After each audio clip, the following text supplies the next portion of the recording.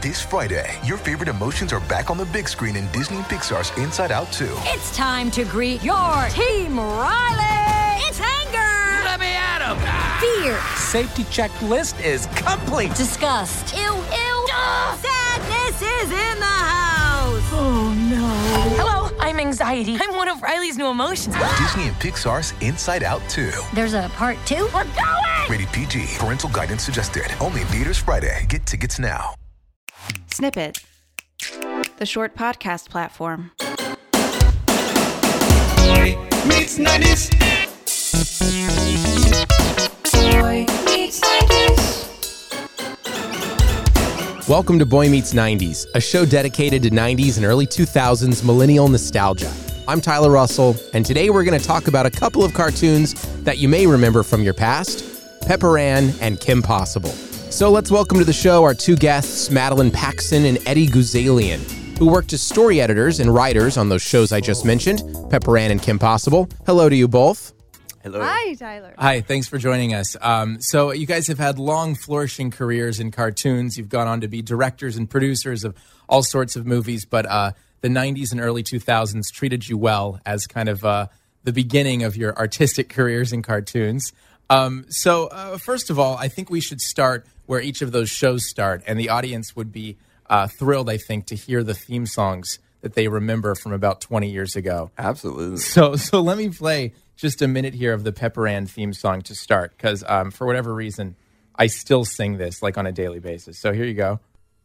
Who's that girl? What's her name? Is she cool? Is she lame? Oh, you're talking about what's her name? Pepper Ann. Is she lame? Is she cool? Is she breaking every rule? Is she anybody's fool? Pepper Ann, marching in her own parade. Pepper Ann, she's like one in a million. Pepper Ann, much too cool for 7th grade. Catch her if you can, Pepper Ann. Who? Pepper Ann was the star of the 1997 cartoon on Disney's One Saturday Morning. In the show, Pepper Ann faced moral dilemmas and always ended the episode by learning a valuable lesson. Accompanied by friends Nikki and Milo, they taught viewers that it was okay to be themselves. Most importantly, Pepper Ann had pretty much the best theme song of all time. But the catchy tune we have all come to love was not always what it is now. Here's Maddie and Eddie on that. That is not the original theme song. Oh, it's not? There was a theme song before that, and it was just so different. It wasn't happy and upbeat, and we ended up using it in an episode later. The Milo character is depressed and writes some really depressed, sings some really depressing song in his bedroom, and it was the original theme song to the show. Really? I remember it. So if I could sing, I could sing it badly, but I'm sure it's somewhere in the depths of YouTube. As I remember, the first line was something like, Is Pepper, it true? Yeah, is it true, Pepper? And do you see the same colors I do? And it was like really heavy. Like it really brought you down. how like, I wonder You're a good what singer. makes the weather yeah, Maddie can sing. too hot, too cold Yeah, to wear that's exactly shorts and it. too hot for a sweater. Pepper Ann. But if you, How different is that? Wow. So did the theme song get vetoed right away then? This The is original. before it was, it was vetoed before I think it really went into production because it was just a little too, I don't know how to describe it. Yeah, other than too a little, serious. They wanted something more upbeat and bouncy. And that's I think they where were it going landed. for angst, I think, or the angst of the character. And But also, it's like there's nothing funny about that. It's not. Yeah. You're not being set up with that theme song to be like, ooh, let's have fun. Right. It is very just like. Eh. So do you remember hearing that one, the one we just played for the first time, and thinking, all right, this is it? Yeah, especially because we had the old one to compare it to. So Yeah. Oh yeah, this is so much better. Right. Do you recall the band that did it? Do they still exist? Any idea? Was it Bambi Moe at the time? Her name was actually Bambi. I think that the voice actress who does Pepper Ann sings the song. Oh, really? So why do you think it stood the test of time? Why do I still remember that song? Because you heard it when you were how old? 8? I would have been 8. A million times? Yeah, I guess. That's everything, I think. Repetition, and if you really like that song, which I do, stick with I you. still do. Or sometimes I think it works the opposite way too, where the song you wouldn't have liked if you just heard it as a song on the radio, but if you love the show and associate the song with the show, then suddenly the song seems great to you because of the connection you have to your feelings about the show. Kim Possible was another popular 90s and 2000s cartoon with a theme song nobody could get out of their head either. Recorded by artist Christina Milian, the Kim Possible theme song had people everywhere changing their ringtones to 4 distinctive beeps that are recognizable still today. Oh, yeah. I'm your basic average girl, and I'm here to save the world. You can't stop me because I'm Kim Possible. There is nothing I can do when danger comes. Know that I am on my way. It doesn't matter where or when there's trouble. If you just call my name, Kim Possible. Call me, beat me if you wanna reach me. When you wanna page me, it's so. Whenever you need me, baby. Call me, beat me if you wanna reach me. That one, I mean, equally iconic, I'd say. A little later, you can kind of hear the music trend has changed 5 years later when they have more of a hip-hop star. And the ringtone, which plays at the end, let's listen to that. On the bubble, you know that you always can call Kim Possible. So what's the sit? So how many times have you heard that on people's phones? Like so many times. And the funny thing is, like for a while when ringtones were first coming up, I'd hear it all the time. Then it seemed to like die down. And in the last couple of years, I'd say I now hear it more even. So it's like almost, it feels like, I don't know, it's people rediscovering the show or whatever. Right. But I will be in a coffee shop and it's so distinctive. I think I've heard it so many times, I'm programmed to recognize it. So even if it's like way across on the other side of the room, I'll kind of perk up like a dog when I hear it. Like, and four little notes can be so evocative. Just do. Yeah. Or I remember being in an airport in New Zealand and hearing it and feeling a little freaked out. It's such a distinctive thing, and it's really brilliant the way they did build it into the title song of the show, and that's the sound she hears in the show when she gets called. So it's like that was very, very well put together, and the music on the show in general was really good. But yeah, the whole conception of Kim Possible, it came at just the right time. Mark McCorkle and Bob Schooley, who created the show, it was sort of their first chance to do an original thing, and I think they really embraced and enjoyed the chance to do their own thing. And I think they kind of were feeling like they were never going to get that chance, so much so that when it came time, this is a true story, the only thought they put into the show before pitching it was, I think Mark McCorkle came up with the name Kim Possible, and Bob Schooley came up with the She Can Do Anything. They put that on a card and went in and just pitched that with no more of an idea of the story or characters than wow. that. And that was it. What? Very spur of the moment. It wasn't this project that they had been working on for years to try to get off the ground. Like, I think it was a very, very spontaneous thing, and then just grew out of that. But yeah, it was sort of as far as the animation side of things, it was like their big flagship animated show during that time. Yeah. Pepper Ann also aired on something that I remember fondly, One Saturday Morning, right? Which, I mean, exploded, probably. Saturday morning cartoons kind of getting this branding that made everything cohesive.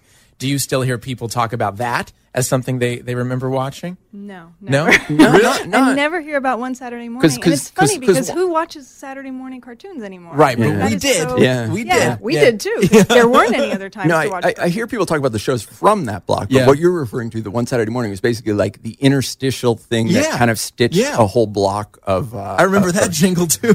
I kind of, the funny thing is, I remember there was a lot of discussion about those interstitials and how those, because I think that some of the things they were doing were kind of considered slightly revolutionary, and I think that they were purposely ending and starting shows like 10 minutes past the hour, so that if you were watching One Saturday Morning, it would be harder to change to another channel because you'd be in the middle of the show. Yeah, so I think there were things they kind of intentionally planned to do to kind of keep it's not that a bad block. idea, really. It's actually not. It's actually, from a programming standpoint, it's kind of brilliant. But probably doesn't matter as much in the DVR age that we're in now. Absolutely, that's the thing. It was a different era. Yeah. So does it surprise you, kind of an overall general question, does it surprise you how these things are still prevalent in pop culture, how Kim Possible and Pepper Ann specifically are still important in people's lives. Yeah, I think it really does, because at the time we were making them, there were shows and then they would just kind of go away. And I think we didn't know at the time was that there was going to be this internet kind of video on demand thing coming that made things not necessarily disappear or fade away, and you can watch them easily. They're readily available and so I think that was the thing we didn't see coming and I didn't realize that it's not like people have to watch this live on the air anymore. It's like they can go searching for it online. Right. And I think that's one of the reasons it's happened. But I remember I also remember the first time people started coming up to me who appeared to me to be adults and said, I grew up watching Kim Possible. Mm-hmm. And that's sort of a stunning thing, because it kind of like, to me, it was more of just a wake up call that I'm older than Moses, because it just seemed like, well, wait, you're a full grown person. What do you mean? We'll be right back with more Boy Meets 90s. When you need mealtime inspiration, it's worth shopping Kroger, where you'll find over 30,000 mouth-watering choices that excite your inner foodie. And no matter what tasty choice you make, you'll enjoy our everyday low prices, plus extra ways to save, like digital coupons worth over $600 each week. You can also save up to $1 off per gallon at the pump with fuel points. More savings and more inspiring flavors make shopping Kroger worth it every time. Kroger, fresh for everyone. Fuel restrictions apply. Welcome back to Boy Meets 90s. Our conversation with Madeline Paxson and Eddie Guzalian continues. How about just like some commentary on where TV has gone? Do people my age, you think, remember these shows so fondly because they were better than shows are today? Or is it just like a byproduct of that generation? How could we possibly answer that? It's a good question. It's a good question. I don't know. I don't know whether every there is part of it that I think every generation feels like the shows they grew up with were a little better because they were special to you and stuff. But I don't know that if shows are better or worse. They do seem like they're a little different in that, like, for example, Pepper Ann, who was created by Sue Rose, it felt like a very personal vision of like what she remembered her childhood to be like. It kind of is her. And it was the first woman to create a show for Disney Channel. I think I read her. She was like the first woman created show. Probably the first one that I can think of, definitely. But it was a very personal kind of thing, and I get the feeling that is definitely gone now. The shows that come out now are very much more by committee kind of things, and that a show like that would not. That person would have to make it as their own web series or something, because to get it on kind of a major network, I think something that's that small and personal is not, doesn't tick the boxes. The 90s weren't particularly iconic for fashion or for music, but for people of a certain age, it was definitely memorable. Maddie and Eddie share with me the trends they were sporting at that time. I didn't realize that you would be exposed like this. I mean, this is the thing. Here's the thing. We were probably your age. Right. And in our minds, we're still your age. So in our deluded, so we know exact same stuff. In our deluded mind. No, that's kind of, it's like time passes and you don't exactly feel it passing, like things changing. Yeah. The way you do from childhood to adulthood. Sure. Because me for the 90s, I suspect it's probably the same for Maddie. That was sort of the time I finished college and moved to LA. So it was my first foray into kind of Hollywood and the entertainment business was, I think, 92 I moved here. And so my memory of myself then is being sort of struggling, working in mail rooms and struggling to kind of break into the industry somehow. And so I think I was wearing very little. I'm trying to think of was there any really embarrassing cargo pants? Definitely cargo pants. I would definitely be guilty of that. This is the beauty of it, though, is that that era was still pre-digital camera. So whatever I was wearing, it's still going to be kind of a secret. Like we can wipe that from the record. Since digital cameras come along and phones and stuff, like people growing up now, like anytime, like if you were to ask that question to somebody in 10 years, 15 years from now, you'll just be able to pull up online and find out exactly what they were wearing. Yeah. Exact. Like I'm very happy that I can't go back and see what I was wearing when I was working in a mailroom in 1994. I can remember what I was wearing in the 80s more because it was very more dramatic. It's pretty distinctive, yeah. Whereas I don't know if I could tell that much of a difference between the last 3 decades. I don't know. Maybe that's because I'm getting older. This is not exactly the same thing. What were you driving? That for people who move to LA, that's always a big question. Sure. It's like you can't be in LA without a car and you don't have any money and stuff. So I was in some just awful, like 1983 Volkswagen Scirocco. Was what I was driving. That's what you were wearing. Yeah, this is a model that and you don't even see them on the streets anymore. It's not like they've stood the test of time, or like I don't remember the last time I've passed a Scirocco on the street. And Maddie, what were you? I was cruising? driving a Ford Tempo. Yeah, also not a thing anymore. I'm trying to think like the 90s, even like the music and things. Yeah, but, what were we listening to in well, the 90s? it was the grunge thing came along. Nirvana. That was a big thing. Did No Doubt come along? Yeah, No Doubt, Yeah. definitely. Well, here's the thing. The show that I'm working on now Oh, yeah. is it's a Gwen Stefani show. It's a Gwen Stefani show? Yeah, see, I forgot. We should have started with this because I forgot that she was sort of a 90s icon. Yeah, she's also an Orange County resident, by the way. Yeah, that's true, too. So, yeah. Your listeners. Yeah. So although she doesn't live there now because we've been to her house. I like you can drop that in. Yeah, sure. No, when I was she at wanted, Gwen's house. It's post No Doubt. She did this Harajuku Girls thing, and a lot of merchandising came out of that, and including little not action figures, but little designs of her and these girls, and basically they hired me to come up with a show around that. Okay. So I did. Now we're moving into season 3 on this show, but this is in Australia. Oh. So when the internet came out, the good thing about it is now I don't have to go anywhere to work. I can stay here.